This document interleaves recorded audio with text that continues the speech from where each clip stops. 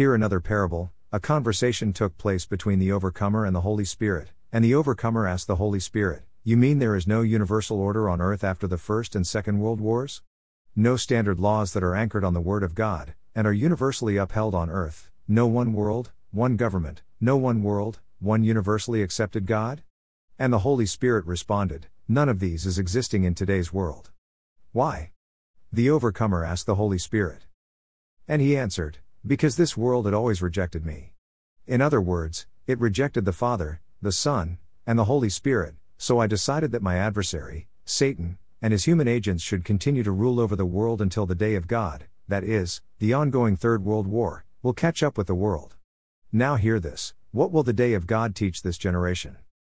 It will teach the present inhabitants of the world that the United States with her offspring, the United Nations, cannot foster global peace and security, because she, the United States, is a cursed land by God's judgment. The land that gave rights to Satanists, homosexuals, harlots, pornographers, etc., to live with impunity at this no-nonsense dispensation of God, that is, the Holy Spirit era, cannot radiate the light of Jesus Christ, God Almighty, to humanity, so she ceases to exist as the so-called global policeman. It will also teach this generation that neither the United States nor Russia with her numerous nuclear weapons, is a superpower. Rather, an ordinary man who is living in a village called Okuokoko, is now the world's Superman. Why? Because the Word of God has come again to earth, and he is dwelling in the temple of this ordinary man.